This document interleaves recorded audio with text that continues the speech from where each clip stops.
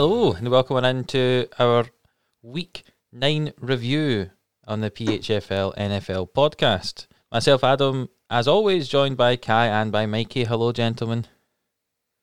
Hello. Have we enjoyed the NFL this weekend? Same as always, yes.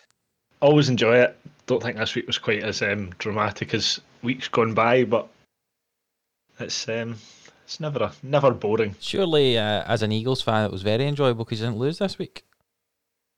Hey, we don't often lose now. Well, your record suggests otherwise, but we'll see. I say now, meaning not in the past few weeks.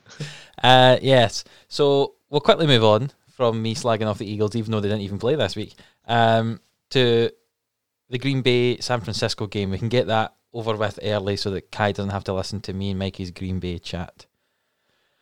Green Bay won that game 34 points to 17 on Thursday Night Football. There was worries, I think, that it was going to be postponed because of COVID, but it ended up happening. San Francisco had no players because of COVID. Green Bay lost a few of their players because of COVID, but Aaron Jones came back. Certainly looked the best running back in that backfield for Green Bay. Rodgers, threw 4 touchdowns, 0 interceptions. He seemed to be fairly good passer rating of 147.2. They didn't really get on the San Francisco side of the ball their running game properly going. As someone who picked up Jermichael Hasty in both fantasy leagues we're in, his 4 attempts for 3 yards was not appreciated. Mikey, do you have anything to add? I'm pretty sure you also had Jordan Reed in fantasy. Two targets, 1 reception for 3 yards. Yeah. A nice whole 1.3 points for you in fantasy. Needless. I remember, just before we go into the game, I remember waking up on Friday morning. I stayed up for some of the game. Woke up Friday morning, checked the fantasy score, and I was like, oh my God, Adam, you had like 2 players playing and you were on like 4.3 points or something like that. Needless to say, I did not win my matchup this week. You did not. I think that's back-to-back weeks we've not broke 100 yet. If I'm no need to talk about that, Mikey. Anyway, we'll Adam didn't break 80 this week. Yeah. 73 points. Yeah. 73. Obviously, the worry at the start of the game was Aaron Jones not being 100%, but I think the first drive they ran often with Aaron Jones, put him in the game straight away. I won't go on it too long, obviously, because it does feel like a while ago this game was played. But Aaron Rodgers, I don't think he played like lights. I don't think he was phenomenal. I don't think he stole headlines, but it just shows how good a quarterback he is when you think that and he's still throwing for 300 plus yards and 4 touchdowns. Do you know what I mean? It was just a vintage Aaron Rodgers performance. Nice to see other receivers not named Devontae Adams with a touchdown. Valdez-Scantling. Hopefully we'll start to see some of our offensive weapons become fit again, fully fit, especially in the running back room. But yeah, clinical performance. Move on to next week for me, pretty much. Yep, finally getting that 49ers monkey off of our back as Green Bay Packers fans there, because they kind of embarrassed us last season. I know they weren't full strength, but still... We'll take it. Exactly, we certainly will. Say not full strength as if maybe they'd let 1 or 2 out. There was guys in that team, I think they just made up their name and chucked them in. The boy James did not bad for 9 receptions, 184 yards and a touchdown. I wish I'd put him in the fantasy team, but... I think he ended up with one of the highest scoring wide receiver performances this week, aside from Devontae Adams. Yeah, it was certainly, perhaps they found someone there as their 3rd, 4th, 5th choice behind Bourne, Ayuk, Samuel, whoever else they want to play when they're actually all fit. So on the 49ers side of the ball, though, I think even though they've lost and their record, I think that's them either at 500 or below 500 for the first time this season. 4 and 5, yeah. Yeah, they. I'm going to give massive credit to Kyle Shanahan. I think what he's doing through all these injuries and all these problems, navigating his team obviously through COVID as well. I think it's been nothing short of amazing that they're still 4 and 5 when they could be a lot worse when you've seen teams deal with injuries and struggle a lot. I think it's credit to him and to that organisation is just how good he is as a coach.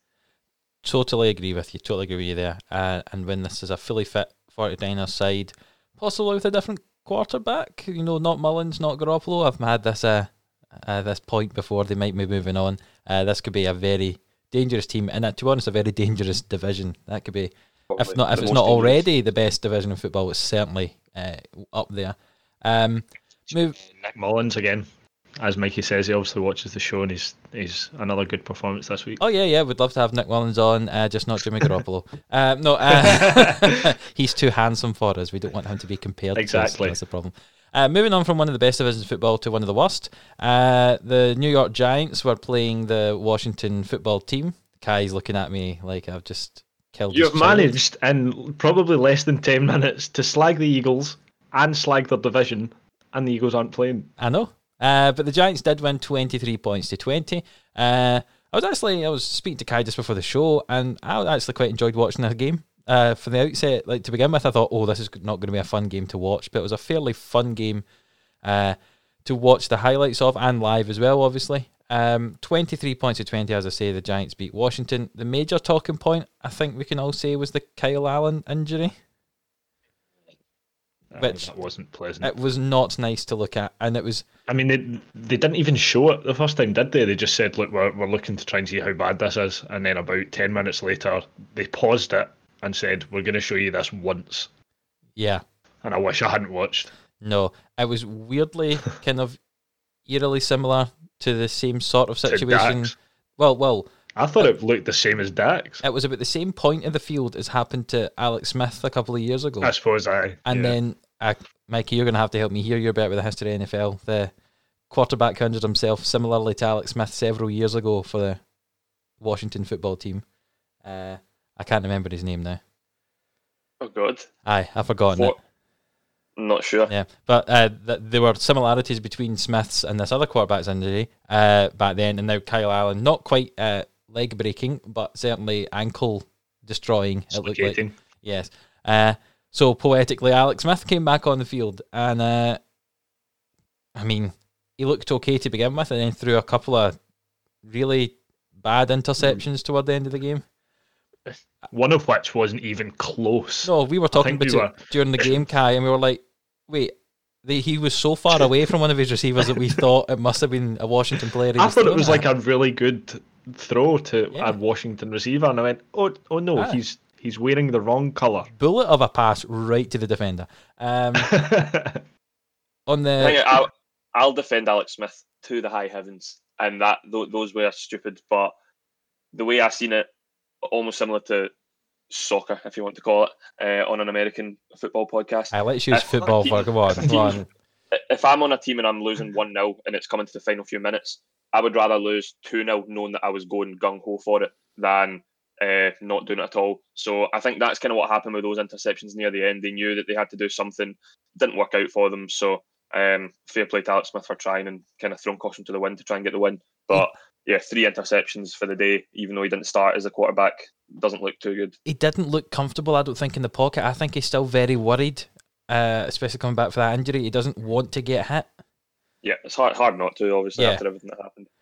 But it's not exactly what you want from your quarterback. You want him to be able to stand strong in the pocket, and even if he's not getting hit, still be able to. But as soon as there's any pressure at all, he seems to be running away. Understandably, as you say, after that horrific injury. But on the Giants side of the ball, I was actually fairly impressed. See if this team's fully fit. Okay, like they've got a young offensive line. At one point, they were playing 3 rookies on it. I think it could only improve. They've got Barkley coming back next season. Ingram, if he plays as well as Ingram could play.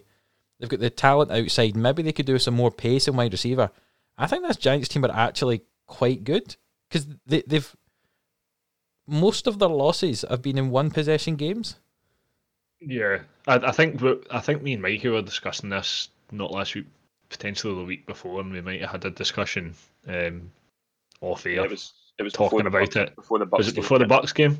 Yeah. We were talking about how many games the Giants have lost by like 1 possession or by like single figure points, and there's so many games that were like right on a knife edge. This one obviously went their way, but they played the Cowboys. It was right on a knife edge. They played a few other games where it was maybe a field goal that beat them, or a turnover or something like that. The Eagles one actually, yeah.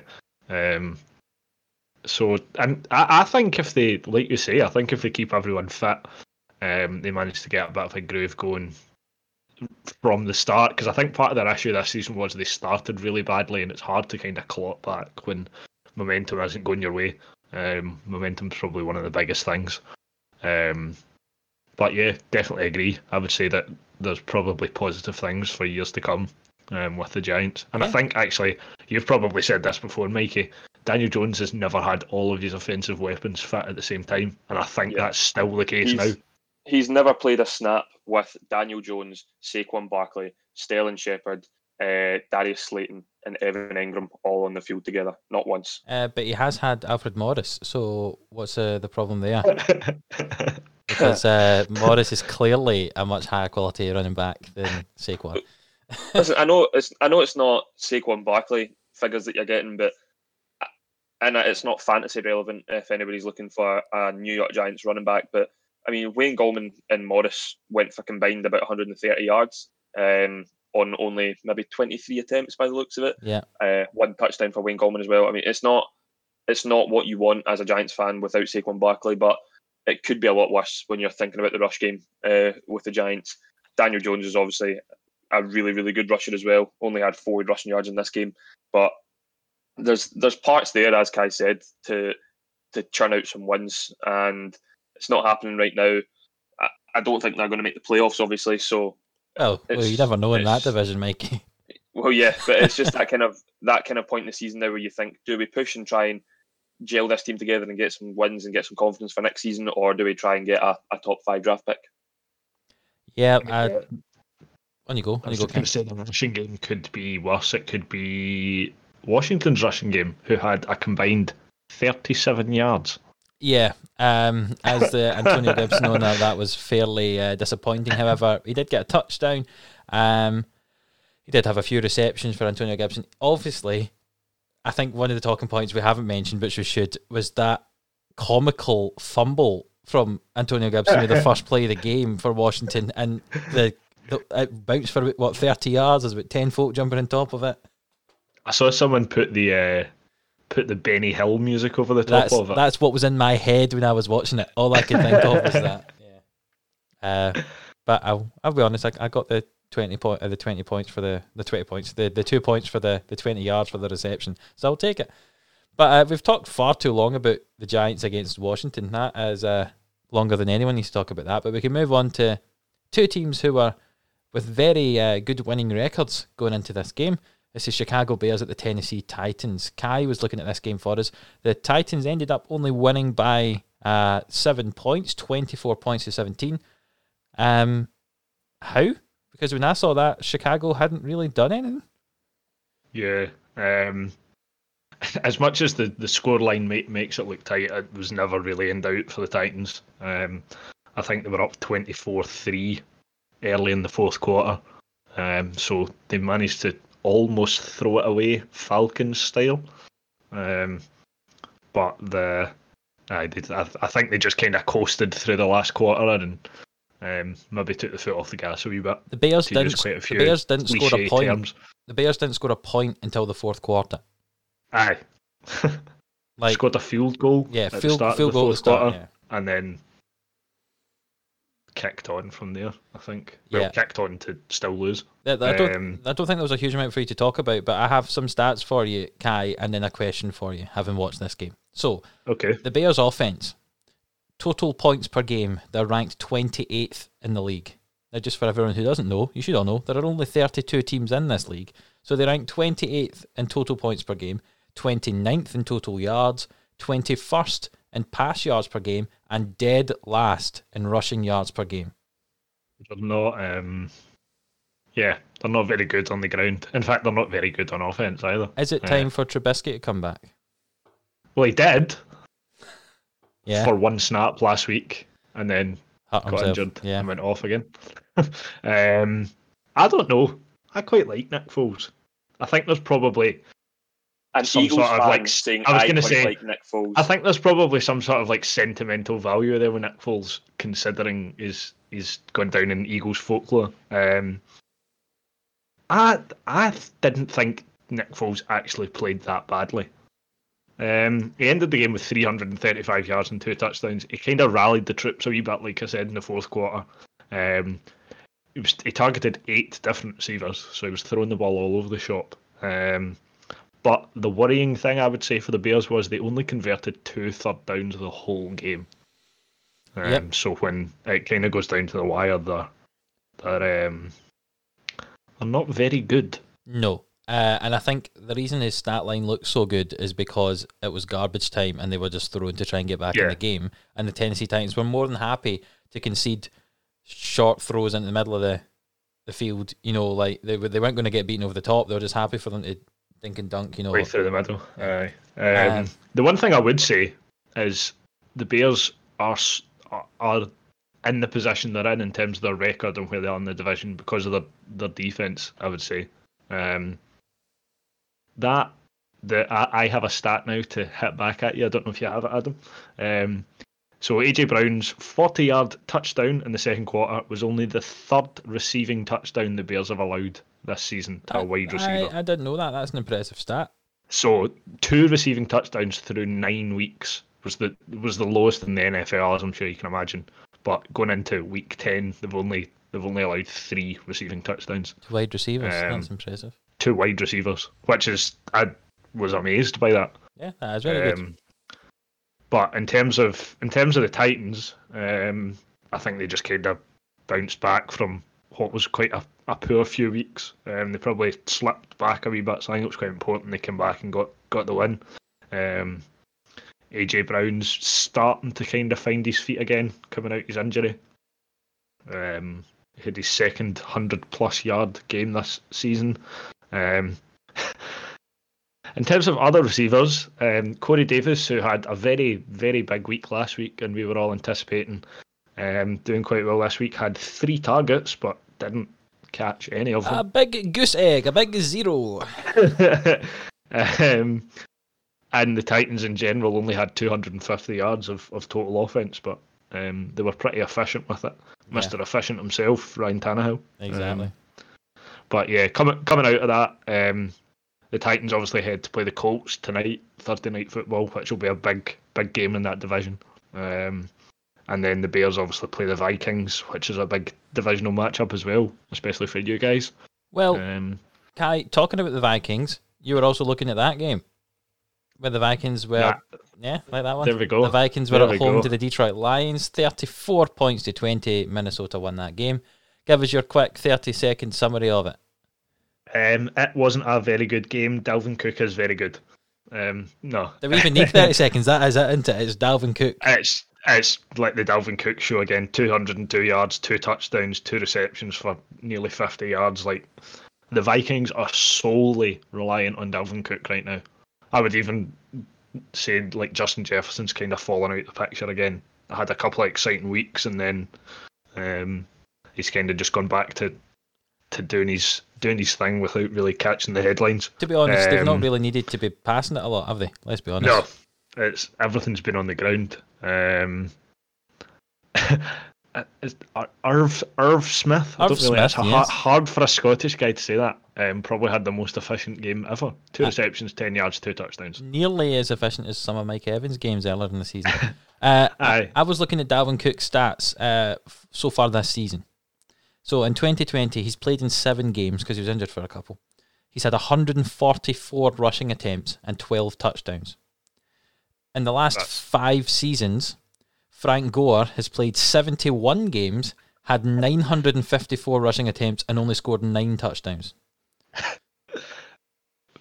That's probably because Frank Gore can't run far enough. That's true, but I think Dalvin Cook's an unbelievable talent. Unbelievable. And actually, see, to be fair, Alexander Mattison in behind him is actually one of the most also had a good game. One of the most efficient runners of the football as well. So like they've got unbelievable one-two punch. I think it's also credit to Vikings O-line as well. How well they're doing to create these gaps for Dalvin Cook. But Dalvin Cook right now in the league, how many? I think he's only played 5 of the Vikings' 8 games. Is that right? It said here in my stats 7, but I'm not quite sure how true that is.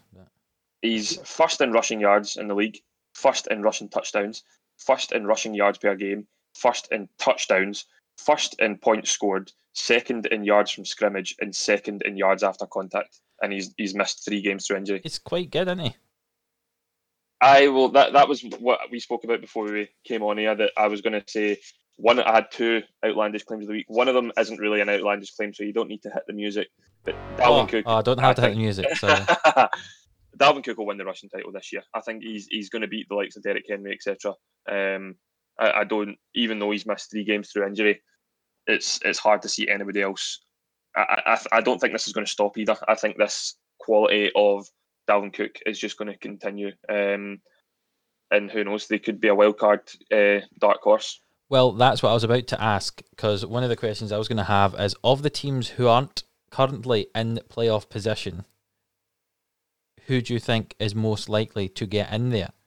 So teams like the Cleveland Browns and Indianapolis Colts aren't actually in the playoffs at the moment at 5-3, but I'm thinking about someone who's maybe got a less than 500 record.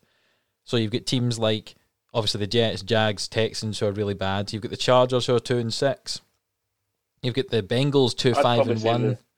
Vikings or the Panthers. Yeah, and then on the NFC side of the ball, you've actually still got the 49ers at 4-5, the Lions and the Vikings at 3-5, Falcons and Panthers at 3-6. Obviously, you've got 3 of the NFC East teams there who might sneak in, but that's less to do with the fact they're going to sneak in a wild card and they're going to actually win the division. But for me, I think this Vikings team are the most likely of the ones with losing records to get in there, because I think this team are much better than that 3-5 record suggests. And when you look at it, they are only 3 wins off the Packers, and they still have to play the Packers. So say they win that game against the Packers, which will be in Minnesota, you're only 2 wins off, and you've still got a good chunk of the season still to go. They're only 2 wins just after the halfway point. They're only 2 wins off the wild card place at the moment. Exactly. They play the Bears this week as well. So if they beat the Bears coming out of this week, I think they put themselves in a great position. The Lions will fall away. The Lions are poor. I know I've probably taken them every week in the predictions, and that's what we're laughing about. But I didn't think. Yeah, I think the Vikings will make a real push from now to the end of the season. I agree. Reluctantly, as a Packers fan, that the Vikings are doing it. I know we're not maybe the highest on Kirk Cousins, but he has a great record against the Lions. I don't think he's ever lost to them. If that's true, that's an impressive. Since joining the Vikings in 2018, he's 5-0. Well, I tell you, against the Lions. Did you look at that before you did your predictions? No, I just literally found it out there. Because what team did you predict for this game? Just asking. The Lions. Oh, maybe you should have checked that before the predictions then. Yeah. Mikey, you haven't had a game to talk about yet, so we can move on to one of yours. It was the Kansas City Chiefs at home to the Carolina Panthers. The Panthers gave the Chiefs a scare. 33 points to 31. The Chiefs ended up winning. What's your takeaways from that game, Mikey? Good game. Panthers made a good game of it. Obviously, the Chiefs, just their whole roster depth and quality as a whole shone through at the end. But plenty of positives to take from the Carolina Panthers side of the ball. Great to see Christian McCaffrey back for now. For a game. Final drive of the game. He's out again this week, I think. Yeah, he picked up a knock on the final drive of the game. So disappointing, because even as non-fantasy owners of Christian McCaffrey and non-Carolina Panthers fans, I loved seeing him back. I just love watching him. I think when he's fit, he's the best overall weapon in the NFL. I don't think there's a few other players that you could put in the conversation, but in my opinion, McCaffrey is number one. I think you say that for a different player every week, Mikey. You said about Alvin Kamara this week. But I did say about Alvin Kamara that we're only saying that because Christian McCaffrey's not been active. I did say that in last week's podcast, but Teddy Bridgewater was very good again. I think we spoke about this in the previous podcast, is that he's turning into the Teddy Bridgewater before that horrific ACL injury that he suffered. But McCaffrey had over 150 scrimmage yards plus a touchdown, but this just comes down to Patrick Mahomes again. He was 372 yards, 4 touchdowns and 0 interceptions. If you pair that with last week, when he was 416 yards with 5 touchdowns and 0 interceptions, it's only the second quarterback since 1950 to have at least 350 yards passing, 4 touchdowns and 0 interceptions in back-to-back games. Do you know who the other quarterback was?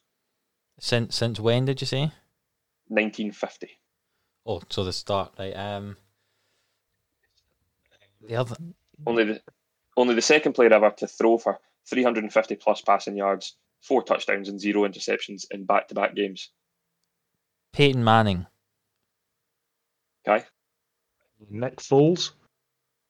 Are you having a laugh? Ah. No, I'm joking. I have no idea. It was Tom Brady in 2007 and his Oh, that MVP was- winning season. It seems like an obvious answer, but that I doesn't didn't know seem when like it a happened, Tom so- Brady stat. He doesn't take them as throwing for lots of yards, but But that was in his MVP winning season. That may have been the season that they were actually 16-0 when the Giants beat them in the Super Bowl. So yeah. that was one of the most potent offenses I think we've ever seen. But Mahomes is, I just feel like every week Mahomes is just cementing his legacy in the Hall of Fame already, and he's only in his third year. It only is Third Yeah, year third year. starter, isn't it? third year as a starter. Just madness. I don't see how he's not going to continue this and end up being the greatest quarterback to have ever lived. It's just hard, and I know that we are living in it as well. So we didn't see the likes of Dan Marino and everyone like that, but Mahomes is just. It's very rare for him to have a bad game, if at all. So this is definitely the dynasty of the 2020s, isn't it? We already can see it's going to happen. Like the Patriots were for the last 20 years. This is definitely going to be. They're going to get at least another 3 Super Bowls over the next 10 years, at least. At least you I think a big part of that's Andy Reid as the coach. How long he ends up staying there is probably another question as well. I think while he's there and while Mahomes is there, I think they'll be lethal. I think it would be interesting to see how a different coach would fare in that team. I still think they would be very successful, but I think Andy Reid probably does a ridiculously underappreciated job at times.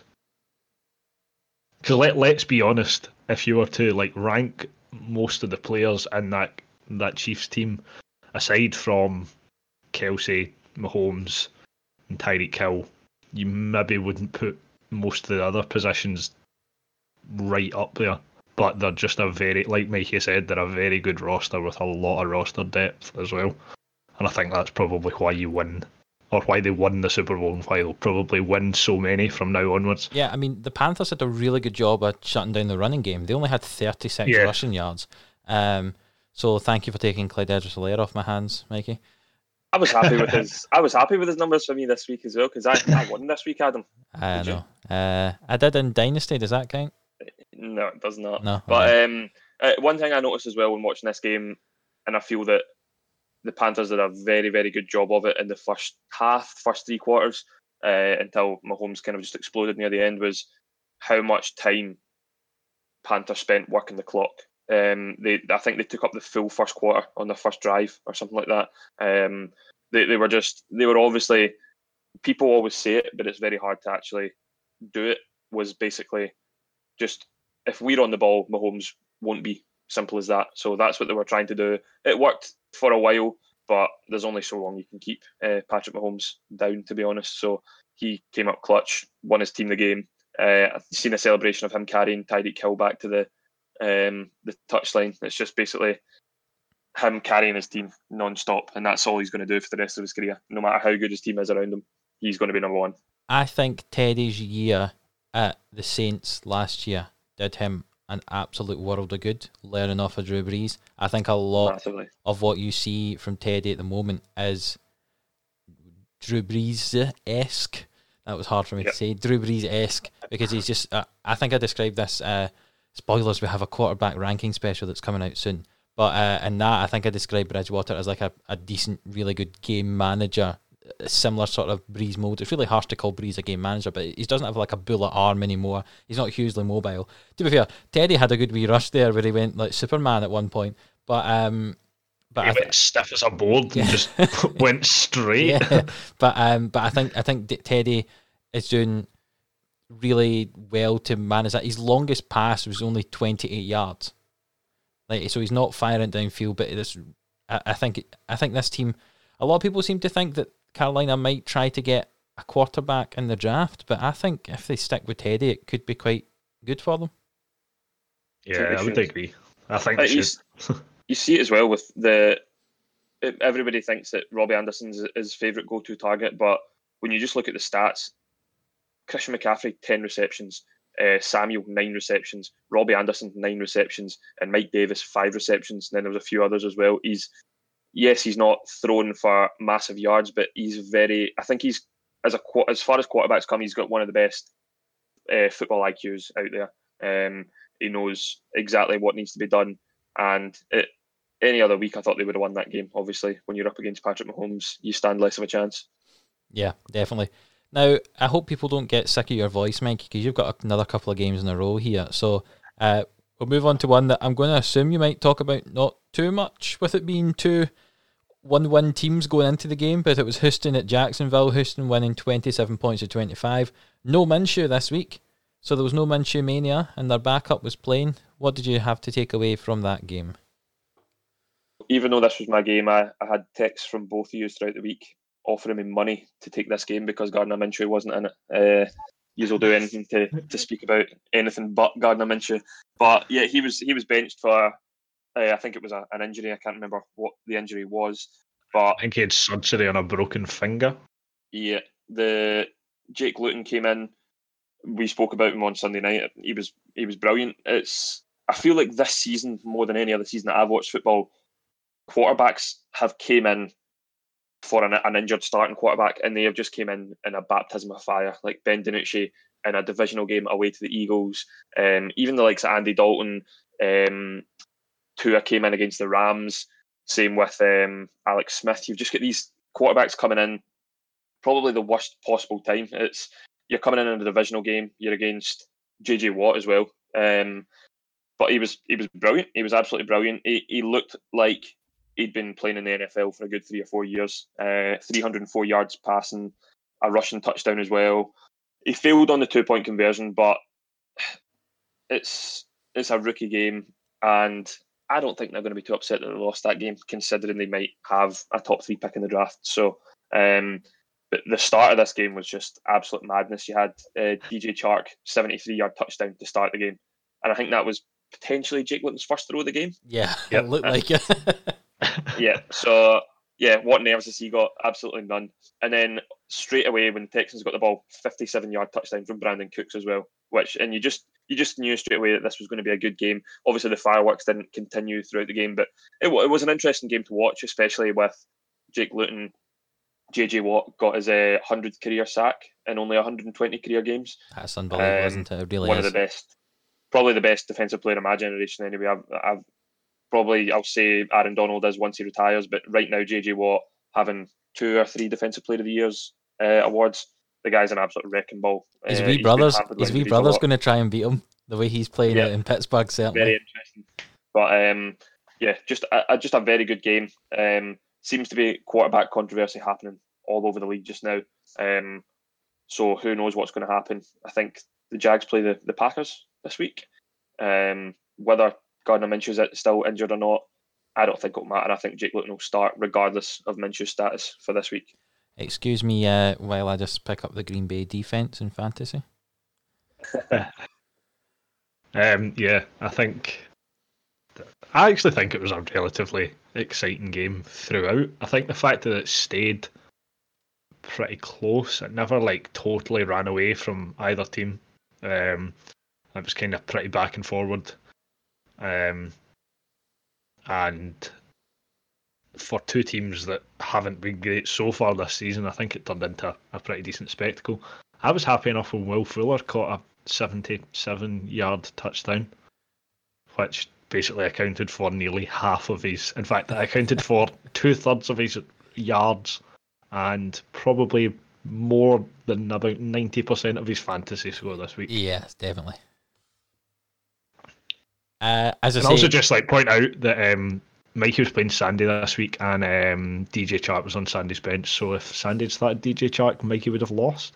Yeah, well, Sandy... Any chance to put Mikey down in fantasy? Sandy had messaged me actually yesterday saying, is there any way to check projected scores from previous weeks in relation to actual scores? Because I feel as if I've had high projected scores and failed them basically every week. And looking at the stats, yes, he basically has underperformed his projected score almost every week, which is why the only team worse in fantasy than me is Sandy at the moment. So, yeah. But I think the fact that we didn't have a huge amount to talk about this game is apparent there. So move on to another one who Mikey says he doesn't have a huge amount to talk about, and I don't blame him looking at the score of it. Baltimore at Indianapolis, 24 points to 10. Baltimore won that one. Was that just a solid Ravens way to win a game, Mikey? Just a routine victory. A couple of things that I've not even got it written down. I just remember reading that this is the first time in Lamar Jackson's career that he's been losing at halftime and came on to win a game. I think he was 0-6, including the playoffs, in any games that he was losing at halftime. And then another one that I remember seeing is that this is the 31st straight game in a row where the Ravens have put up 20 plus points. That record started when Lamar Jackson checked in for Joe Flacco on that first game. So if you are a franchise that wants to put up points, 20 points a week consistently, put Lamar Jackson in your team. Simple as that. That he's not, I know Kai's been trying to trade him away in fantasy. He's not been as fantasy relevant as he obviously was in his MVP winning season, but in terms of NFL, he'll get you wins. Smart quarterback. Got to give credit to him for this win, I would say. But yeah, not really much else to talk about in this game. It's just, as I said, a very routine win for the Ravens. Yep, looking at the stats, it looks like that. They had 38 rushing attempts compared to 23 pass attempts. And you know that when the Ravens run the ball, they win the game, basically. If they can get the running game going, then they've won that game. Very strangely spread out, the rushing game for the Indianapolis Colts. I keep saying this because I'm a Jonathan Taylor owner and he's not been doing anything. He was sat on my bench, which I was getting very frustrated when he scored that touchdown early on, but he didn't really do anything after that. As a Mark Andrews fantasy owner, Mikey, are you getting frustrated with Mark Andrews? I was literally just about to bring that up, just looking at the stat sheet. Yeah, he started the season very well. I think first 3 games of the season, in terms of fantasy, it was brilliant. This week, 5 targets, 3 receptions for 22 yards. He is that. I still think he's an elite top 5 tight end in the league, but he's in that weird grey area because of the Ravens' offense being so run heavy that when they're winning, you're not going to see a lot of Mark Andrews, and they win a lot. So it's difficult. Even when you noticed it in the Steelers game as well, I don't think Mark Andrews had the greatest of games either. They were targeting him a lot, but maybe just an off day for Mark Andrews. But I wouldn't be surprised if in other leagues you see Mark Andrews getting traded around. If I had him in a dynasty league, I'd maybe consider trading him, but I'll keep him in ESPN just for one more season until we do a redraft. What do you think is happening with this backfield when Ingram comes back? Because you had Dobbins with 2.5 yards a carry, Edwards with 2.1 yards a carry. The longest gain was actually by Lamar Jackson of 9 yards. Wasn't great in this game, and it's been struggling a few games before. And Ingram wasn't particularly good before he got injured. So what's actually going to happen? Yeah, I don't think you can put the stats from this game down to anything because the Colts have a phenomenal D. It'll be very interesting. I'd like to see. I'm not talking in terms of fantasy. I'm just talking in terms of the NFL in general. I'd like to see a lot more of J.K. Dobbins.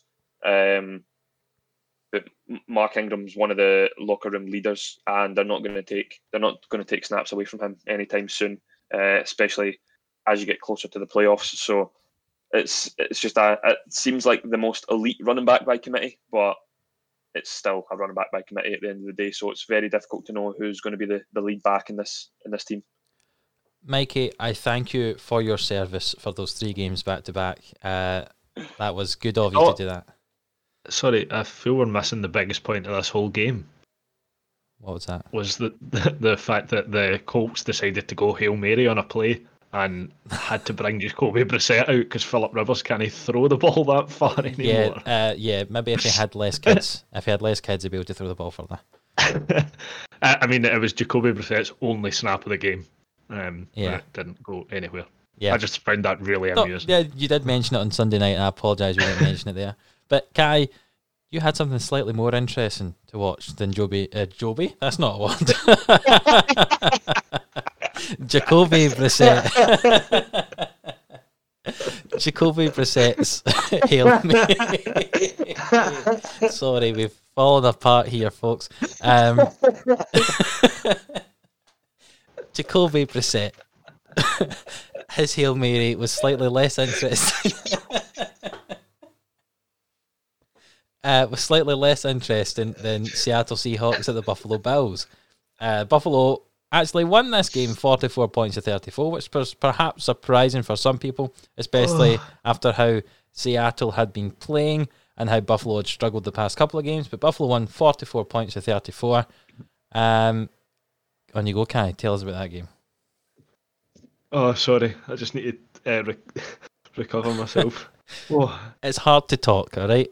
No one quite appreciates how tricky this is. At least we're authentic. Exactly. That's not getting edited out either. Exactly. Pure.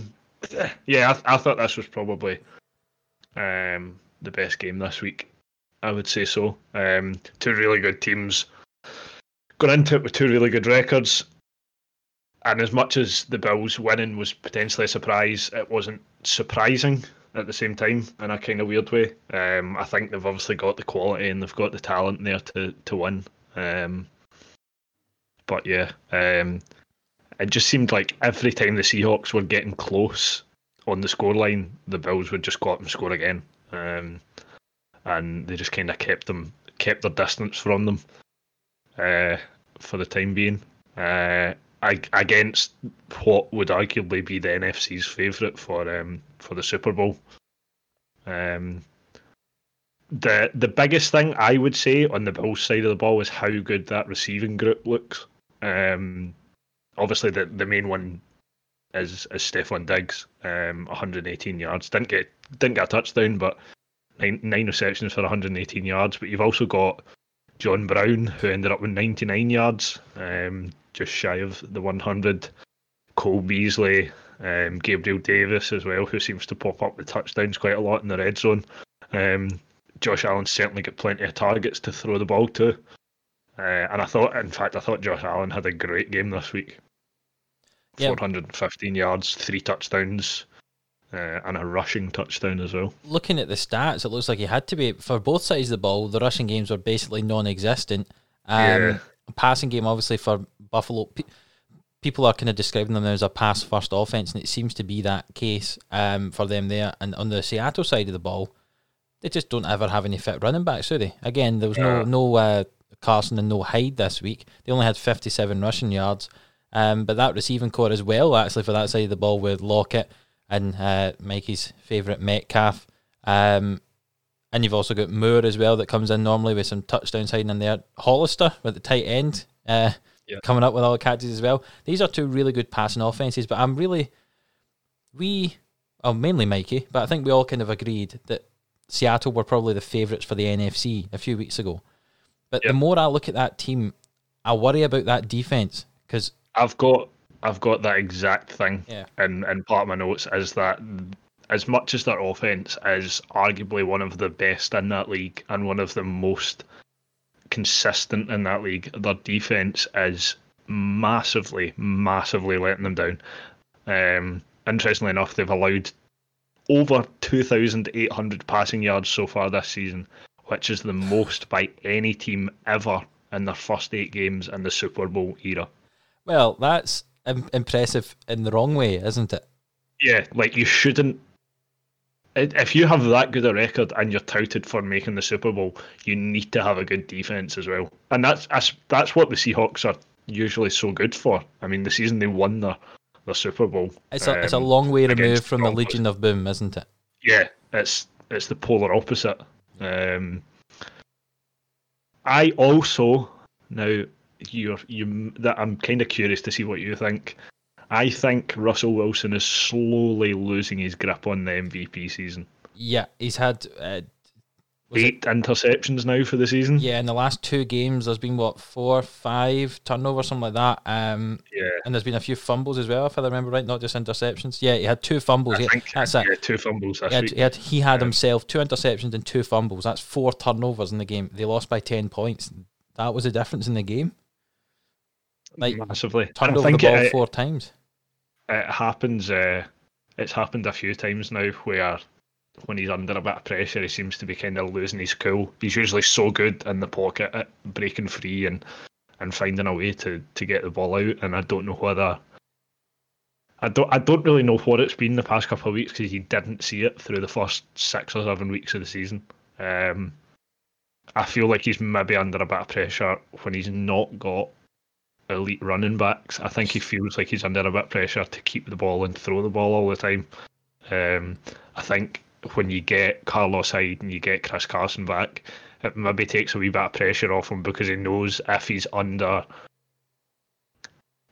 maybe not having a good spell in the game, or the Seahawks as a team are under a bit of pressure, then he can drop the ball off to a running back and let them kind of do a bit of the work. I was trying so hard not to use the word pressure too often there. Yeah.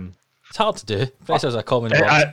I'm trying to think of other words that you can use instead of pressure. I still think like the Seahawks will make the playoffs, no doubt. They'll probably win that division, but I just feel like maybe the number one seed in the NFC, and I'm starting to have my doubts. Are you thinking maybe the Packers? Packers. Unfortunately, yes. Good. You hear that, Mike? I think if anyone's going to beat them to the number one seed in the NFC, I think it'll be the Packers. You heard it here first, Mikey. Kai thinks the Packers are going to be the number one NFC seed. I didn't necessarily say I thought they would be. I think if the Seahawks aren't, then I mean I would say the Saints, if they can kind of, obviously we'll come on to that, if they can build off this week, I think they could potentially make a push as well. But I would say it's probably it's the Seahawks seed to lose, and if anyone's going to take it, I think it would be the Packers. So you mentioned the Saints there. What division are the Saints in, Mikey? Sorry? What division are the Saints in? You mentioned the Saints. NFC South. All right, well, an NFC South team were the Atlanta Falcons, and they were at home to the Denver Broncos this week, and Mikey was looking at that game for us. Awful. I know, it was poor. I know. Because I was still waiting to say my piece on, because we barely even spoke about the Bills there, who won that game. The one thing I was just going to say is that obviously Josh Allen's grandmother passed away the day before the game. And what the Bills Mafia did was they raised over $100,000 for a children's hospital in Buffalo in honor of Josh Allen's grandma, and they were all given $17 donations, obviously from his jersey number. And Josh Allen came out and said, "My family is forever engraved here, myself included. I don't ever want to leave." I think that guy potentially could be a Bill for the rest of his life. Genuinely, the guy loves the place, loves the team, and he's got a massive future ahead of him. And that was a statement win for potentially a dark horse in the MVP race in Josh Allen. But yes, I'll go to my game now.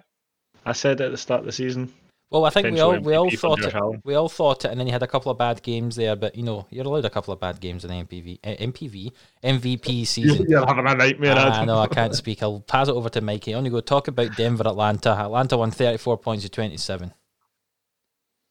This is another game I don't really have much on. The only thing I will say is that the Falcons almost falconed it. Yep. We had a bit of a healthy lead at one point, and the Broncos won the fourth quarter 21-7. Can I just point out you've described a 21 point lead as healthy. I mean, I would suggest that's a bit more than healthy. Yes, very, very, very healthy. But I said this on Sunday night in our group chat. I thought Drew Lock played fantastic. I think he was making a lot of very good throws in tight windows. He did throw a pick at one point, but 300 plus yards and 2 touchdowns. But on the Falcon side of the ball, because it's not often that you get to talk about them in a positive light. Can I quickly counter your Drew Lock point, Mikey? Because I've looked at some stats over his last 2 games. Okay, hit me. He's played well in the fourth quarter of games, but in the first 3 quarters of his last 2 games, he's thrown for 244 yards, 0 touchdowns, and 1 interception.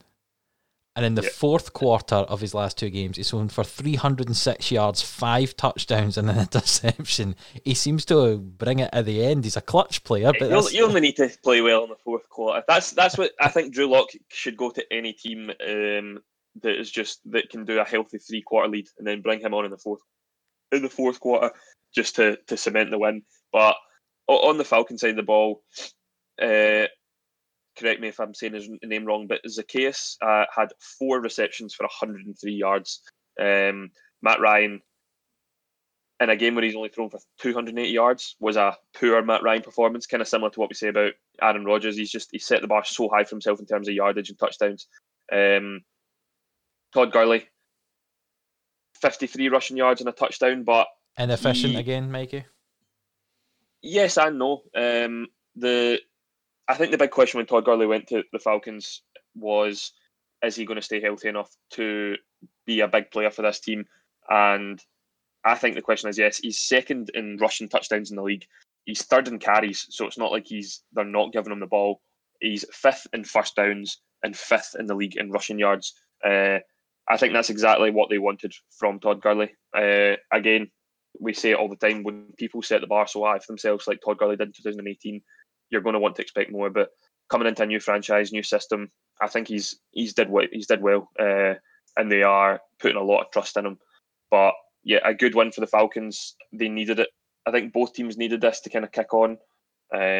This, you'd think maybe both of these teams will have a top 10 pick in the draft. It just depends on the second half of the season. But literally the only note that I've got down, I'm not saying he's the best wide receiver from this rookie class, but just from watching this game, I think Jerry Jeudy is the best route runner out of this wide receiver rookie class. I just think some of his movement, I think it's very similar to Devontae Adams and DeAndre Hopkins, the way he runs the ball. Obviously playing in a struggling offense that doesn't throw the ball a lot, but he had 7 receptions for 125 yards this week, and I really hope he kicks on from it because he's a phenomenal talent. Yeah, he looks like Drew Lock's favourite receiver, certainly at the moment. So we spoke that into existence last week when I asked you whether I thought Jerry Jeudy was struggling so far to adapt. I think he's proved us all wrong. Yeah. In that game I alone. sided with Jerry Jeudy last week, I must admit. I don't think any of us didn't side with him. I think we just said it was a slow burner. Did I not say something about the fact that it was maybe the quarterback that was the issue, not the receiver? Not him himself. Yeah. The good news for you, Kai, is every week I ask you to pronounce that tight end's name, and he's now injured, isn't he? So I know, thank God. So good luck, Albert O, in your recovery from injury. We look forward to seeing you on the podcast at some point soon, because you're our favourite tight end, apart from all the other ones that we say are our favourites as well. Kai, you were looking at 2 more AFC West teams. The LA Chargers at home to the Las Vegas Raiders. The Chargers were up 32 points to 31 and then somehow lost the game because it wasn't 32 to 31. Yeah. I think for anyone listening wondering how I've ended up talking about the Chargers and Justin Herbert again, it's not a fix. It just happens to be that since we've started doing this thing where we all take a few games for the week, I've ended up with the Chargers every week. I think it's not a fix, but maybe I'm fixing it. I'm not complaining. I like watching Justin Herbert. Another lead thrown away by the Chargers. How did they find a way to lose this game? They were like, I honestly don't know. I think other weeks you can put it down to the team they're playing well to get there. I don't actually think the Raiders played that well at all. I don't think they played well enough to win it. I think the Chargers showed in large parts that they should have won that game. Honestly, I don't really have an answer for what it is specifically that lost them the game. I think I feel like there was a couple of opportunities at times where the Chargers could have probably got kicked on and made it a bigger lead. There was 2 or 3 passes that Herbert was throwing that were maybe inches too long or just ever so slightly off, or that receivers maybe didn't quite haul in. And obviously, if one of them's hauled in, then it's a totally different game. But I feel like the Raiders just kind of went about their business, got the job done. They only had 320 total yards, which was directly split right down the middle in terms of rushing and receiving. Devontae Booker got himself involved. I think he had more yards equal yards, with Josh Jacobs. Derek Carr had a relatively good performance. He only threw for 160 odd yards, a couple of touchdowns. But yeah, I mean, something something needs to change for the Chargers for them to be able to hold on to leads, because they're good enough to get the lead in the first place. They just don't seem to be able to then consolidate on it.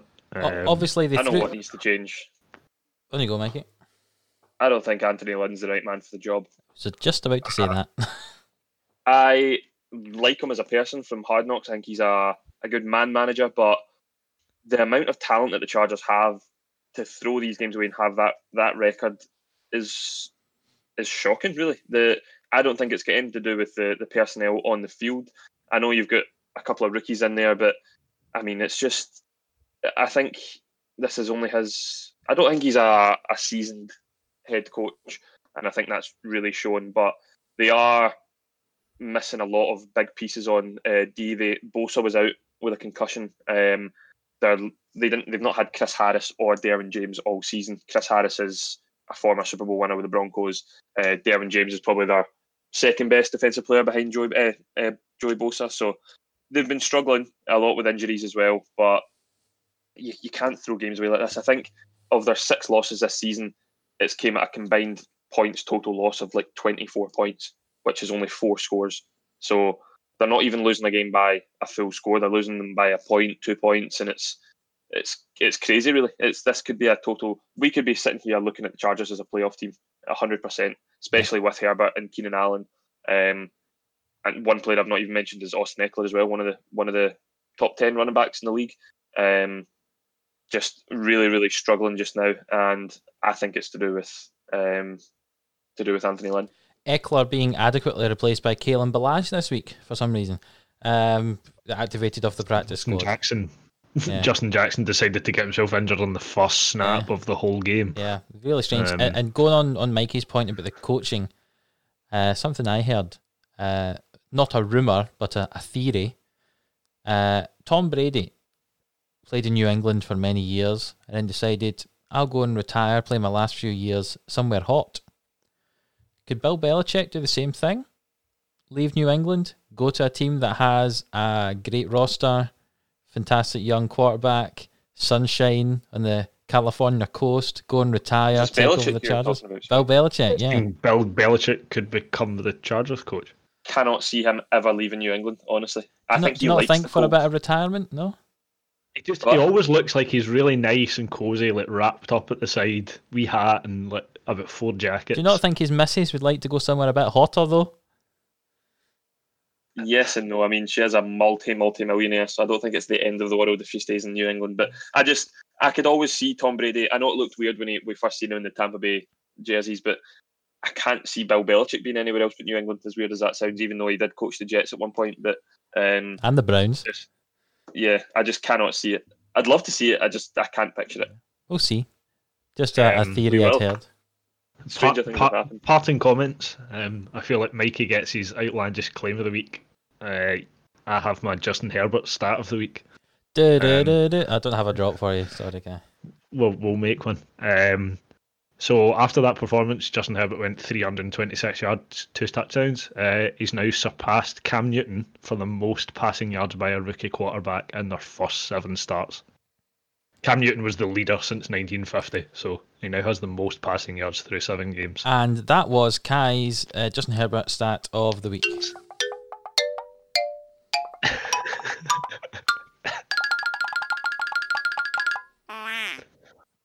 Oh, that was positive until that. It's not very positive when Joe Burrow's going to win Defensive Rookie of the Year. So. But You're yeah, just desperate to talk about him, even though he didn't play. Well, just quickly I'll talk about it if you want. Finishing on that Chargers game, the reason I said they were winning 32-31 is they obviously got the touchdown with the last play of the game, and then it was called back. Yes, which is very disappointing for them. At first I was like, that's 1000% a touchdown, but there was only one camera angle where you actually seen it pop out, and a good call, and fair play to the Raiders. That I know I've spoke about the Chargers a lot when it was a Raiders win, but the Raiders are sticking in there. I thought that they were going to make the playoffs, and with a win like that, they could continue on from that. So yeah, we'll see what happens. Yep, Raiders are doing a real kind of old style play, I think. Gruden's bringing that run the game, run, and then a wee bit of play action to do some deep throws. I think that's really what their aim is, and it's working well because they've got one of the best running backs in the league there in Josh Jacobs. Has everyone got fed up of listening to Kai and Mikey? Because I have, so I've got a couple of games now to talk about. Because you have a couple of games? Both. Yeah. My first one, again, I'm not actually going to talk much about Pittsburgh at Dallas. Everyone said, hey, great, Pittsburgh are going to win this game. They did. It wasn't as easy as they should have. Now Dallas are on about, their 18th quarterback or something of the season. Or their fourth choice, I should say. I'm being slightly hyperbolic. But Gilbert, I don't think played that bad, to be honest, for someone who was a fourth-string QB. Someone who I don't think played particularly well. In fact, the whole offense didn't start particularly well for Pittsburgh. Again, I'm not too sure about maybe Big Ben's decision-making. In some instances, they should really have won that game a lot easier than they did. They didn't run the ball very well at all. 46 yards rushing, I should say, for Pittsburgh. But in the end, they got the job done. A lot of people say that Pittsburgh play down to their opposition a lot.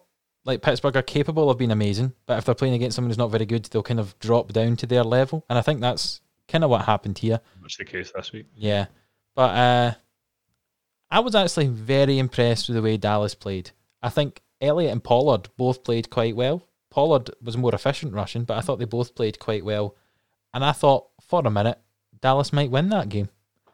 But they didn't quite.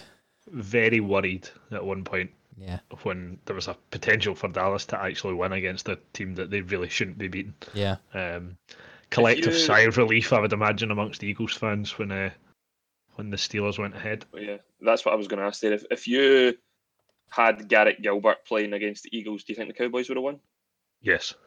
Well, I'm not saying yes outright they would have won. I think they would have had more of a chance of winning than they did. I think Garrett Gilbert, even though he's never been a starting quarterback or anything, I think that his experience shone through against the Steelers. I think he was making a lot more. I think, Adam, you said it before the game was even kicked off, that Garrett Gilbert would be playing a lot of nice, safe, short passes.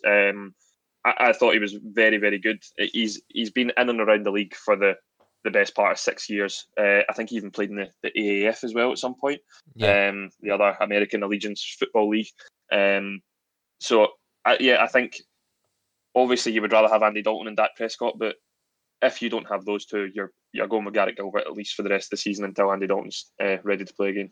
I have a question about Pittsburgh. They are 8-0, okay? But are they actually that great? Now, I know that sounds stupid because they are 8-0, but they've beaten the Giants, who are 2-6, 2-7, whatever they are, the Broncos, the Texans, the Eagles, the Browns, the Cowboys. They've had two tough games against the Titans and Ravens that they've both just scraped by. But apart from those, 6 of their wins have been against teams you'd expect them to win. I think I saw something similar to that, or like basically outlining what you've just said, in the way that 6 of the wins have been against teams that were less than 500 when they played them. Yeah. They seem to have got that 8-0 record by. I'm not saying they've played badly, because they've not. They've been ridiculously good at times. But it feels like you said, they've been able to play in second gear for most of the season, and not have to be 100% every week. Like this week, they didn't. They won, not just, but they never really had to kick into gear and play really, really well to claw the game back. I think against a very good team, and I say that as if they've not played the Ravens, who were good, but again, it was just a Ravens, scrape. They kind of flew by the seat of their pants a wee bit, I think, against the Ravens, and if the Ravens had been a bit more sensible and played a wee bit better, I think they would have probably beat them. But it'll be interesting to see what happens if Big Ben is out. I know he's obviously got like a double knee injury at the moment. I don't know how long they're anticipating him actually being injured for, but it'd be interesting to see what happens if he's out, whether it changes anything massively. Yeah. See, I'm going to not disagree with Kai, but flip it and say that they almost haven't really had to get out of second gear for most of their games. I don't know. I feel like although they're 8-0, they're completely underrated and underappreciated by a lot of the media and stuff this season. Yes, they've only had kind of 2 big challenges, but they've won them. And then you could even put this game against the Cowboys as another massive challenge, even though they were expected to win at the start. I don't think they'll finish 16-0. I think there's got to be a loss or two in there at some point. Here's the schedule, Mikey, and I was just looking at it. It's not particularly hard. Okay, Bengals, Jags, Ravens again, Washington. You've got a tough one at Buffalo. Bengals, Colts, Browns. There's 2 losses in there somewhere, and I'm not saying it's from the 2 that you mentioned. It could be from someone like the Colts towards the end of the season when injuries and fatigue starts to come in. I cannot see them finishing what the Patriots did about 10, 12 years ago was unheard of in a 16-game season. I know they never won the Super Bowl that year, but 16-0 is almost impossible to do. And I just, as much as I really like the Steelers and I think they potentially will go to the Super Bowl or at least the AFC Championship, I just can't see them finishing 16-0. I agree with you. Sorry, on you go, Kai. No, I was just going to say, like, on that schedule, like, playing the Ravens will be looking to try and bounce back from the fact they lost against them last time. So it's on Thursday Night Football as well. Sorry? It's on Thursday Night Football as well. Yeah, so it's like Thursday Night Lights. They'll probably want to be winning that. The Bills will probably still be chasing it, but I think the biggest one is the Colts in Week 16. There is a very good chance that come Week 16, the Colts could still be within touch and distance of the first place in that division with the Titans there as well. They'll need to win more. And they need to win more than the Steelers might need it. So I think you might find by that point the Colts will be playing very, very like aggressive football. I think that's probably more likely to be where they lose than against the Ravens in Week 12 or something. That'll be interesting. Just to go back to Garrett Gilbert for a second, this is his career accolades. Mr. Texas Football 2008. He's the AAF. He's an AAF champion, the AAF passing yards leader, and the AAF passer rating leader. He's also a Super Bowl champion. Who did he win a Super Bowl with? He won a Super Bowl in 2015 with the New England Patriots, the one that the Butler had the interception in the last play of the game. He was obviously the backup quarterback to Tom Brady. The more you know. See, so I think the most impressive accolade out of that is Mr. Texas Football. Like, everyone wants to be Mr. Texas Football. I mean, if I'm looking at other people who've won it that we know, Kyler Murray won it 2 years. Johnny Manziel won it. Garrett Gilbert won it, and I don't know if you remember him, Jaquiz Rogers. He was a running back. Oh, yes. He won it in 2007. Marvin Mims won it last season. I've never heard of him, but I mean, it's a very prestigious accolade if Kyler Murray's won it as well. Oh, actually, talking about Kyler Murray, yes, there we go. Like that one, yeah. Kyler Murray was the starting quarterback for the Arizona Cardinals, who are playing at home to the Miami Dolphins. 2-1. Did we all predict that Tua was going to win this game? I can tell you, no. Probably not. 34 points to 31, Miami won this one. It started off the way that I thought it was the only way that Miami were going to win this game. A Miami defensive touchdown. I was like, there we go. Miami defense is hugely underrated. Brian Flores, an unbelievable defensive coach, and that defense has been coached fantastically well. But it turns out that Tua did some things compared to last week where he didn't. He really seemed to be getting just eased in nice and slowly into the NFL. This week he threw more passing yards in the first quarter, I'm sure it was, than the whole of the game last week. On the ground, they obviously had some injuries with Myles Gaskin and Matt Breida. So Jordan Howard came out and improved his average rushes per attempt. Because he averaged 1.9 rushes an effort. 1.9 yards, an effort here. It's unbelievable to watch Jordan Howard because he's clearly a talented back, which is why he was drafted as he was, and stuff. But that's just nothing. He just runs into people and falls down. Tua rushed for 35 yards, and have you all heard of Ahmed? Yeah, That's that, by the way. definitely. I didn't even think that I noticed them on the night. Yep, 38 Like, yards on 7 attempts he had there. But Tua was passing to Parker, Preston Williams, Grant. Williams went off injured, and I think he's now been placed on IR. But I was actually very impressed with Tua. Had a passer rating of 122, threw for 2 touchdowns. I think both these quarterbacks really dragged their team to such a good game.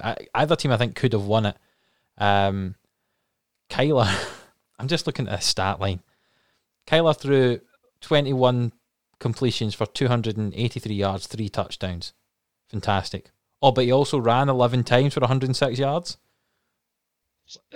those rushing yards or those rushing stats is what you would expect out of like your running back one in a week. Except their running back ran for 25 times and only 70 yards. Like, It's stupid.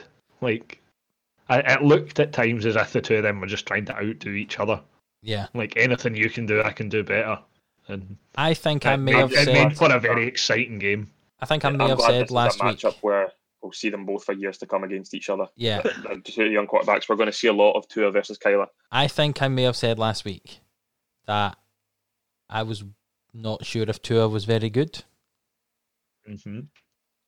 You thought they were going to trade it, get another quarterback. Well, what I said was, bear in mind at that point they had a winning record, at least a 500 record with Fitzpatrick. So it's harsh to have dropped him. So I thought they were going to play Tua to see if he was any good for them in the NFL. Obviously, he was good in college, but if he is any good in the NFL, and then if he wasn't, they'd move off him. But I think they're fairly happy that they've played him. He is good, and they went, you know what, we made a good pick there. So I'm fairly confident with what I said was right, but it turns out that Tua has played as well as they thought they were going to. Yeah, I can't say anything else really. Tua was really good in this game. Christian Kirk catching huge balls for Kyler Murray as well. I just enjoyed again, there's not many times I can just say I sat and watched and enjoyed the game, because some of them are quite difficult to watch, but I enjoyed watching this. Would you believe me if I said that the Arizona Cardinals are the number 1 ranked offense in the NFL? You wouldn't think it, but they are. Not off the top of my head, Wouldn't but if you think it. Yeah. And If I asked you who it was, you would probably say other few teams, like, for example, the Chiefs or whatever. But yeah, the Cardinals right now are the number 1 ranked offense in the NFL, which surprised me a bit. I know they've got weapons. They've got the best receiver in the league, in my opinion, Kyler Murray, who I absolutely love. Decent running backs, but yeah, this was all about the Dolphins. That they're playing with no fear. We all thought that when they were 3-3 and they benched Fitzpatrick that we weren't sure how it was going to go, but they've now won 4 in a row, and yeah, they're just playing with absolutely no fear. I don't think the fact that they've played the Rams and the Cardinals, who are both playoff contenders, it's fantastic what the Dolphins are doing just now. I think there's one team every season that seems to be in playoff contention but doesn't ever really get there. I think the Dolphins might be that one this season. I think it's very soon for them to be reaching the playoffs, but the way they've been playing lately, who knows? This season is so up for grabs with no fans being in the stadium and things like that. Definitely. Looking at the stat line for DeAndre Hopkins, it looks from the outside, just without having watched the games, disappointing. 3 targets, 3 receptions, 18 yards. But he was targeted a lot more than 3 times. He just drew so many defensive passer interference calls. Like Howard, I think it must have been at least 3, 4, maybe 5 times. It happened. It felt like every play that went to Hopkins there was a defensive pass interference every single time. I think he was getting frustrated by it, but if it gets your team up the field, and it was leading to a lot more first downs, and it was a close game. Obviously, the field goal should have been made by the Cardinals, to take the game to overtime, but just one of those. They beat the Seahawks in the overtime with a field goal. This time it wasn't to be, so you can't win them all, but I think the Cardinals have a lot of positives to take from this game. They look like they're solidifying themselves in the playoff race, even with this loss. I was going to say, this could be 2 playoff teams. Yep, which is because they both have the same record now. Yeah, I would say that the Cardinals have a better chance of making a push for the playoffs than the Dolphins do. The Well, Dolphins are in a bit of an unfortunate position of they're not going to win that division. No, but I don't think the Cardinals have a tougher schedule. I think the Cardinals have to play the rest of the NFC West. The Dolphins only have to play the AFC East. I suppose the only other. I mean, the Dolphins play all three of the teams in their division again, obviously, before the end of the season. Two of those teams are the Patriots and the Jets, so, I mean, they're not exactly daunting matchups. I don't know. I think it'll be interesting to see what happens for the rest of the season. I think it'll be interesting to see when Tua kind of has a proper test on his hands where he's maybe chasing a game or he needs to kind of rally the team to claw back a lead or anything. I think that's what you kind of want to see from him, because last week he never had to be that good like we saw to win. This week I think he was better to win, but again, I still don't think we saw what he's really capable of. I think in weeks to come, I think there'll be a game where really it shows like what he's worth. I'm just having a look at the schedule for the Dolphins at the moment, because you said that you wanted a game where Tua, is coming from behind to chase the game. So I'm just looking to see in the future if they're playing against. Oh wait, yes they are, the LA Chargers.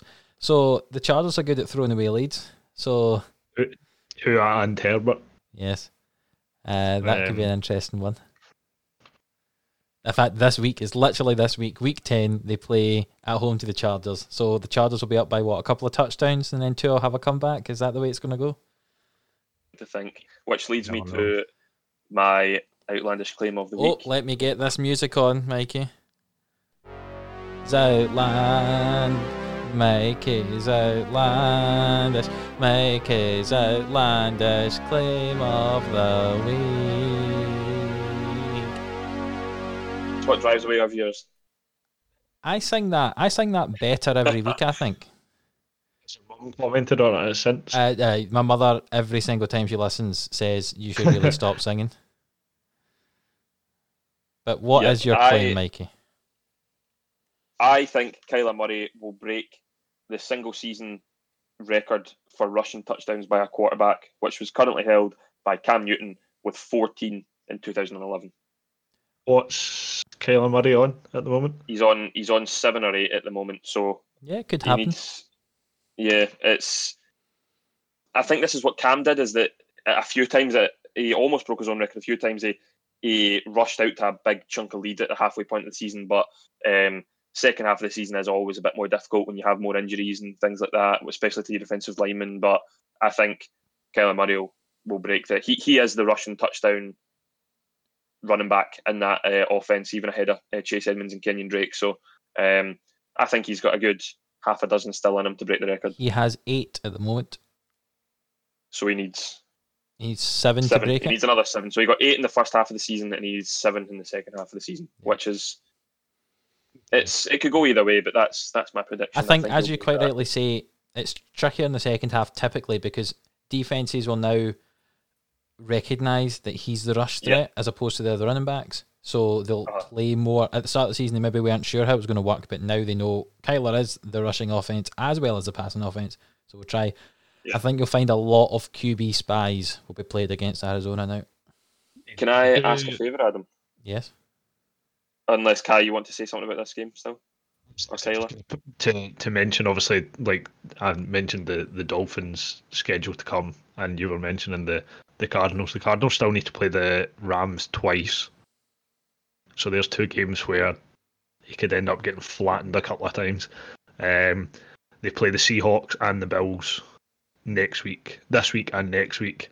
But they play the Patriots, they play the Giants, they play the Eagles, and they play the 49ers, which are all games where you could very much see Kyler Murray breaking free and kind of going a bit wild. So I don't think it's beyond the wildest realms of possibility, but it'll be interesting. I forgot that the NFC West this season we're playing the NFC East and the AFC East, and at the moment they're not great divisions. So that's maybe why the NFC West, most of the teams are 500. Oh, it's so good. Yeah. Right, Adam, can I take your job to segue into this game? You'd like to segue into just for this one time? Yeah, on you go. So before I ask you what the score was in this game, I've got a quote from Adam last week. This is word for word. I think Tampa will win it. I think they will be back with a vengeance. and will absolutely demolish them. Talking about the Saints, I'm talking like a 2-touchdown victory. I think Drew Brees' arm is gone. I think he is struggling. So, Adam, what was the score in this Tampa Bay It was Buccaneers versus New 38 Orleans points. Saints game? 38 points to 3, and I was totally. Oh no, wait, that's the wrong way around. Right. I see. Yeah, the Saints may have won that game. I have a reason for that, and that you can argue with me later. So the first 5 drives for Tampa Bay were 3 and outs, and the reason for that is that they didn't run the ball. They had 5 rushing attempts in the whole game, and that included a QB kneel. So really, there was only 4 rushes in the whole game for them. And they just decided to make Tom Brady throw balls like 30 yards up the field. That's not Tom Brady's game. Tom Brady's short, quick passes. But I don't know what the game plan was from Bruce Arians, but it was rubbish, whatever it was. It says it all when at the end of a game, the losing team is taking a knee to end the game. Yeah, exactly. That says it all. This was, I think, statistically Tom Brady's worst game ever. Potentially. And it's the first time he's ever lost a divisional matchup, like as went 0-2 against a division rival ever in his career. Now, my point about Drew Brees might still stand, because he did only throw 26 passes for 222 yards. He wasn't really flying them down the field. For 4 touchdowns to 4 different receivers. I agree. Adam, you can't dig yourself out of this hole. My point of his arm being not as good as it was, I feel could be true, but he's still a very good game manager. I thought Tampa Bay would come back, as I said there, because they got beat in the first round of fixtures with these 2, and they go, right, that's not happening again. But it was just poor coaching and play calling, in my opinion, that completely destroyed this for Tampa Bay. We said in last week's podcast that this was a huge game, because even though the Bucks had a better record, if the Saints win this game, they're 2-0 against the division rival and will probably take a better seed in our home field advantage against the Bucks, which was massive. I'm just laughing looking at the rushing stats for the Bucks. It's ridiculous. It's absolutely embarrassing for an NFL team. Ronald Jones, 3 attempts for 9 yards. Fournette, 1 attempt for no gain. Gabbert, whoever that is, he took the knee at the end. Took a knee for -1 yards. They had 5 attempts for 8 yards. It was utterly, and bear in mind, Ronald Jones had 9 yards. One of his attempts was 7 yards. It was 7. It was an utter embarrassment. I was watching the highlights, I say, on the Monday morning after this, and I've honestly never seen Tom Brady play as bad. He was getting so frustrated. Rob Gronkowski, 1 reception from 6 targets. It was just everything fell apart. I thought, you know what I think the problem is? I think Antonio Brown, and I know that's his hard. I know it's maybe harsh to say because he's only been there for a week or 2, all right? But his personality in a dressing room is toxic. Yeah, I'm worried about it. I'm sure it was Ryan Shazier that said... Perfect word for it. Yeah, Ryan Shazier said for Pittsburgh, he acts like a child, Antonio Brown. I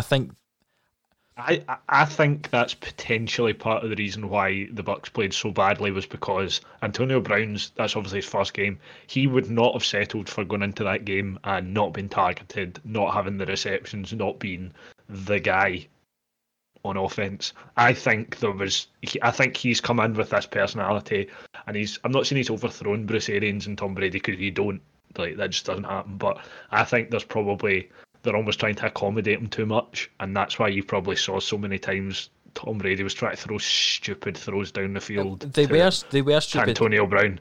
There's three interceptions. I would say at least 2 of them were targets for Antonio Brown.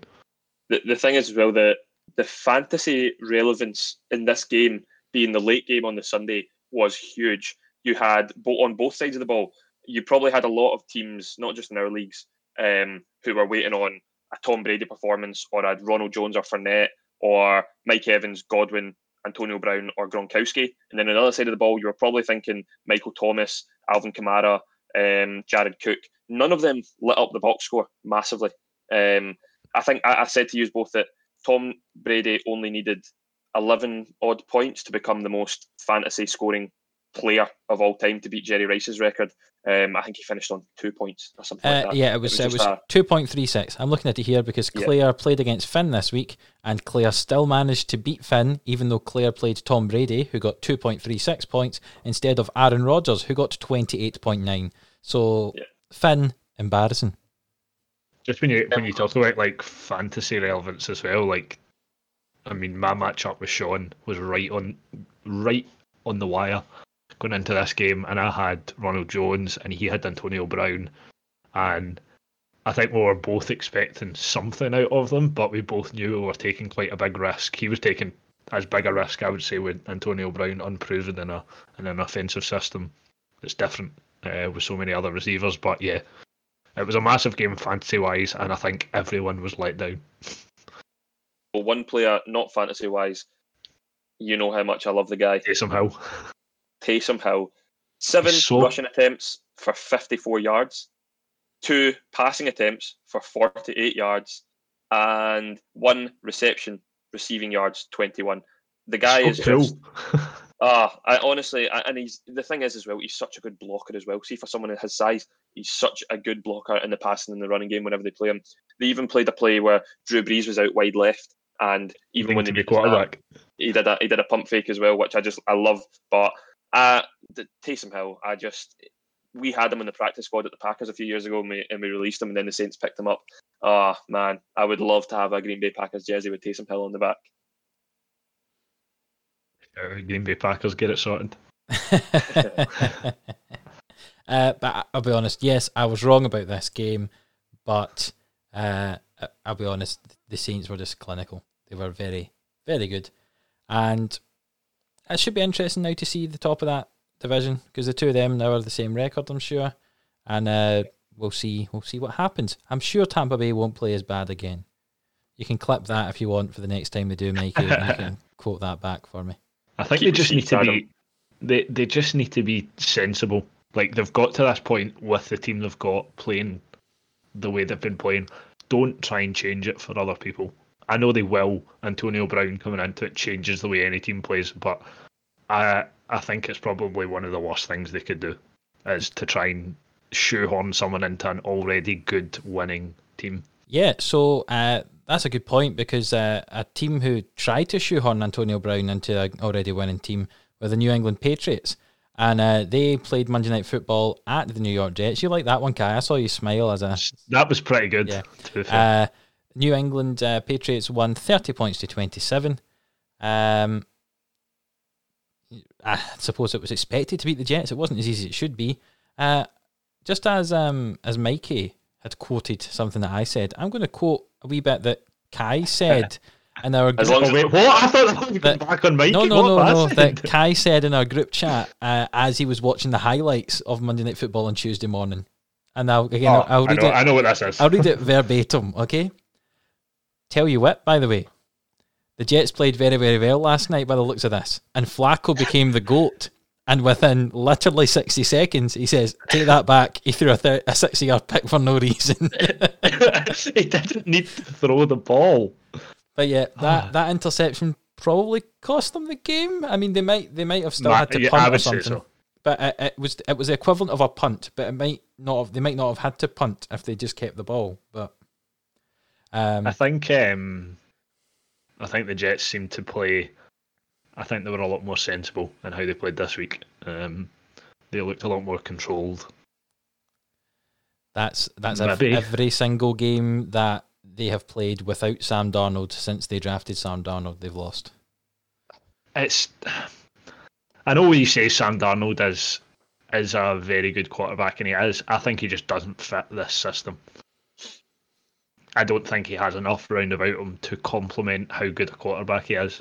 Now, someone like Joe Flacco's probably he's more of an old school quarterback. He's not great. He's not very, what's the word? He's not very glamorous, but I think he kind of showed against a team like the Patriots, who maybe aren't great themselves at the moment. He knew how to just play sensibly round about them. He picked off quite a few good passes to people, obviously through 3 touchdowns, and then it was kind of soured a wee bit with that stupid interception. Yeah, on the New England side of the ball, I thought they were really good running the ball. Buckhead was good. I actually think this Damien Harris is a really. I know they drafted him the year before this one, but then he was injured for a lot last season. Or if he wasn't injured, then he certainly didn't play. But he seems to be good. I don't think he looks like he can't be stopped. He hits people and then just continues to go. Yeah, it's really good. Jacoby Myers being the main receiver for the Patriots again. It's something stupid like 40% of targets in the last 2 or 3 games have went to Myers. He seems to definitely be the target for Cam. New York Jets running game, Frank Gore. Yeah, we say this every week, but yeah, Frank Gore is Frank Gore. They've had to install a chairlift at the MetLife Stadium to get up. But I think, quickly touching on the quarterback situation at the Jets, I agree with what Kai says. I think Darnold, I've changed my opinion.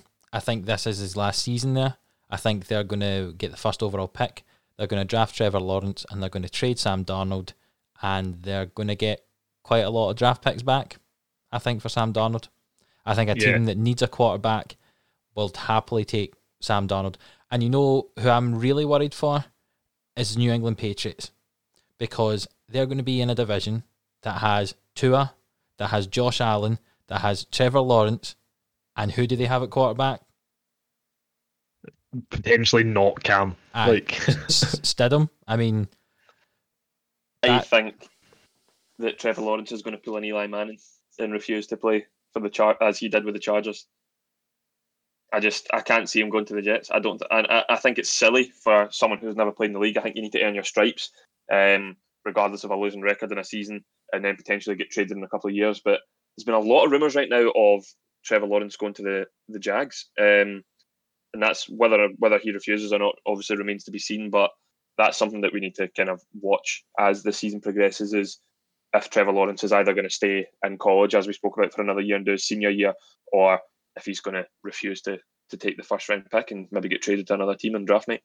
Like, what happens if... Now, this is obviously quite a, it's not beyond the realm of possibility, but it's a wee bit fantastical in the way that what happens if Trevor Lawrence stays in college for a year, decides to declare for the draft next year, and the Jets have another horrific season, and they get the first pick again, and he is the first pick in the draft. Like, there's only so many times they can go, right, I don't want to go and play with the Jets. Well, I think... Sorry, as Mikey said, it happened before with Eli Manning when he was drafted by the Chargers, but he said, I'm not playing for you, so you'll have to trade me, and they traded him to the Giants. I mean, I can see that potentially happening, but I think the guy just needs to, like Mikey says, you just need to take your medicine, go in, just take the fact that you're getting into the NFL and just play for a team. You prove that the team, if they're bad, is the issue and not you personally. I think you see, I'm not saying the Bengals are on the same level as the Jets in terms of how poor they are, but the Bengals weren't good last season at all. Joe Burrow's come in and you've already seen an upturn in fortunes just because he is a very good quarterback. And I think, I'm not saying it's just him that's done that, but he's been a very large part of the fact that the Bengals are getting better and look more promising. So I think Trevor Lawrence should just come in, take the fact he's getting into the NFL, and he goes in and takes the chance to prove himself.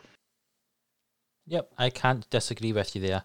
I think with Perriman, Mims, Crowder, there's enough, not high quality, but decent receivers that if he came in, he'd actually be able to do something with them. It's not like there's no one there at all. I'd much rather have the receiving core of the Jets than I would the Patriots. The Patriots have got nobody there. But yeah, it'll be interesting to see, as you say, Mikey, what Lawrence chooses to do throughout this the rest of this season. That's all the game's done, guys. We're going to move on to our favourite part of the show, where Adam looks even more of an idiot. Before that, I was going to offer the playoff predictions again, as we did last week. Yes, if we want to do that. Yep, so we'll just rifle through this as we kind of similar as we did last week. The NFC remains the exact same in terms of teams. The AFC, the Browns and the Colts are out of the playoff picture, and the Dolphins and the Raiders are in. So Steelers remain the number 1 pick. So you've got the number 7 Dolphins at the number 2 Chiefs. Chiefs? Yep. Then you've got the number 6 Raiders at the number 3 Bills. Bills just for me. Kai's got a thinking face. And then you've got the number 5 Ravens at number 4 Tennessee, which was the same game as last week. Yeah, I think I'd go Ravens now. Yeah, I think I'd go Ravens. Are we doing Right, this as well, so Mikey? You act as a tiebreaker if me and Kai go opposite sides. Yeah. Okay, so now we've got the number 5 Ravens at the Pittsburgh Steelers. Steelers for me. Ravens. Oh, right. That's split. So, Mikey, you have the deciding vote. I'm going to say Steelers. And then you've got the number 3 Bills at the number 2 Chiefs. Chiefs.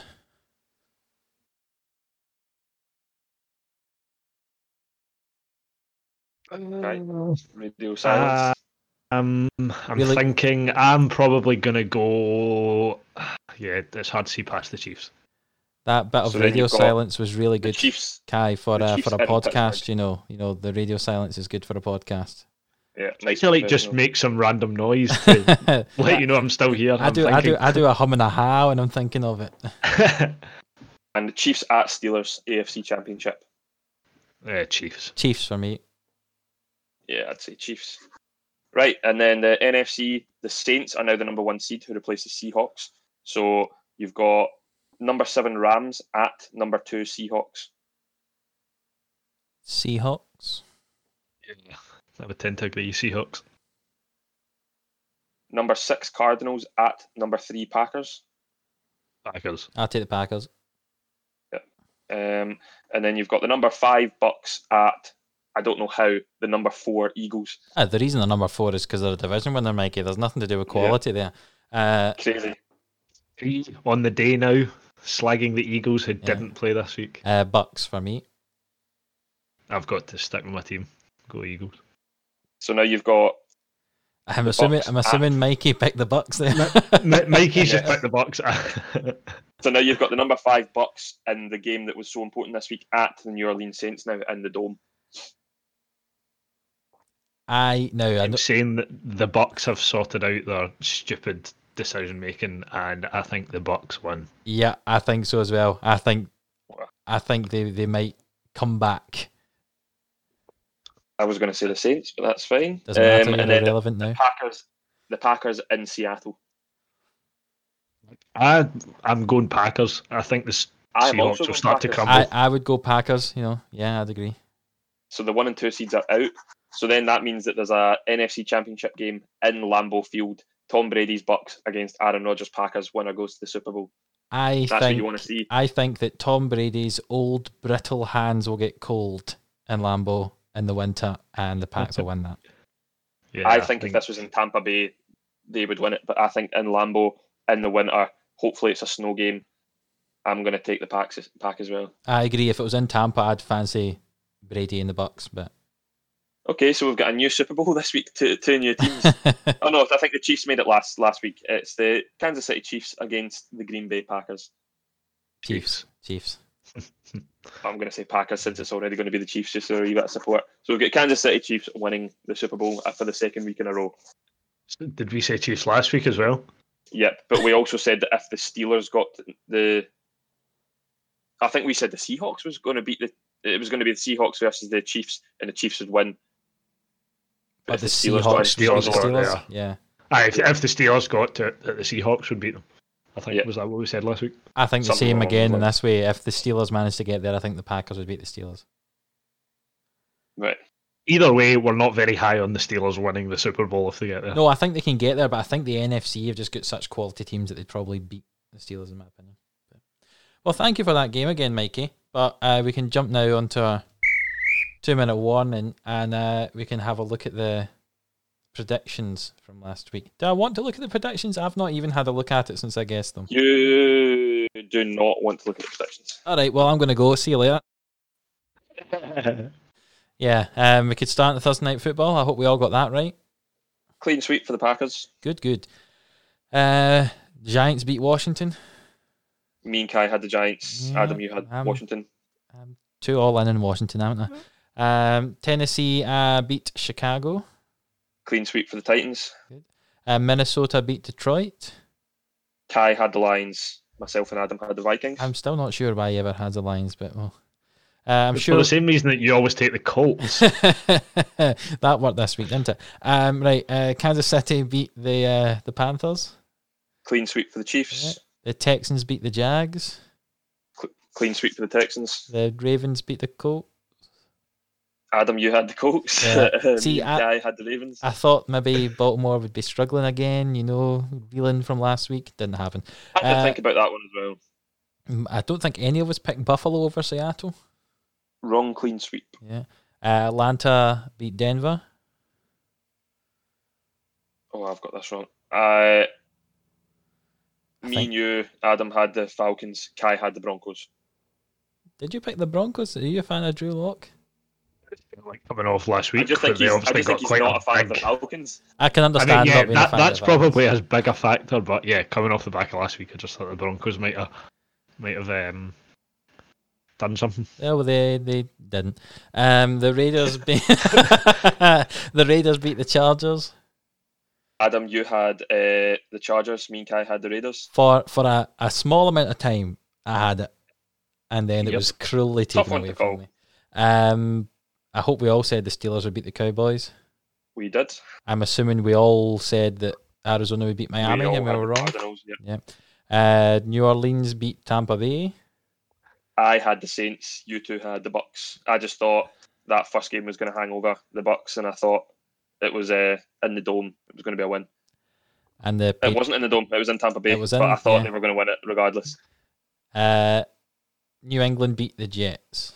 Clean sweep for the Patriots. Fantastic. So how was it this week? Even with my poor predictions, I'm sure I'll still be as poorly in last as normal. Scores for the week. We'll keep saying it every week, Adam. You're above 500. You got 7 out of 14. Well, I mean, you called to 500. It's not quite above it, is it? Kai was with 9 out of 14. And I think I've got a season best. I had 12 out of 14. Goodness, you must have been cheating somehow. I think the only games I got wrong were the... Sorry, I just used an explicit word. Yeah, I realised that. I was trying to make that. I can beep it out. I can beep it out in post-production, don't worry. Seahawks and the Cardinals wrong. So that means overall, Adam is on 57 out of 101. Including my bonus points? Kai's on 65 out of 101. And I'm now one ahead on 66 out of 101. I think every second week you're going to have to try and give me 5 bonus points to catch up with. Possibly, yeah. We'll think of a new game for you to play. But yes, I love how we always finish. Sorry, I've just realised, is this the first time you've gone ahead of me, Mikey? No, there's been a few lead changes at the top. We've been even and then one ahead and one behind. No, I mean, like, overall. I think you've won quite a few weeks. No, this was really? Leading for the last 2 weeks, and then it was level, and then I was leading the week maybe at the start, but it's been relatively close, give or take a point. Between me, us two, Adams. Yeah, of course. Adam, see, for 100 points, what does the L in the NFL stand for? Loser? Oh, no, that's just me. But yeah, I love how we always finish on the predictions, and it always just brings me down because I'm not doing very well. That's I love you guys really for doing that. Maybe we should start with it. Maybe. Then it'd be a very long 2-minute warning at the end, wouldn't it, with all the games? That'd be... Yeah. But anyway, thank you for joining us again, Kai and Mikey, for another week review. There's a game tonight. There is a game tonight. Yes, we actually have to do a little prediction before we run away. Colts at Titans. You know who I'm going to pick. Do you know what? I'm also going to go with the Colts potentially. Woo! I might change it before kickoff, but I'm going to Titans. I'm going to Titans. I'm going Titans. Yeah, I'm going Colts. I'm going for the upset. I need to start getting points that you aren't getting, so I'm going to have to go the opposite of you. So yeah, Colts for me and Titans for the two of you. That only works if the Colts win. Yeah, you've done the opposite. I go further behind. Yeah, exactly. You go further behind. But I look forward to watching that game and me going further behind the predictions probably. So. Thank you for joining us, gents. I'll pop this music on and we can say goodbye. See you later. Cheerio.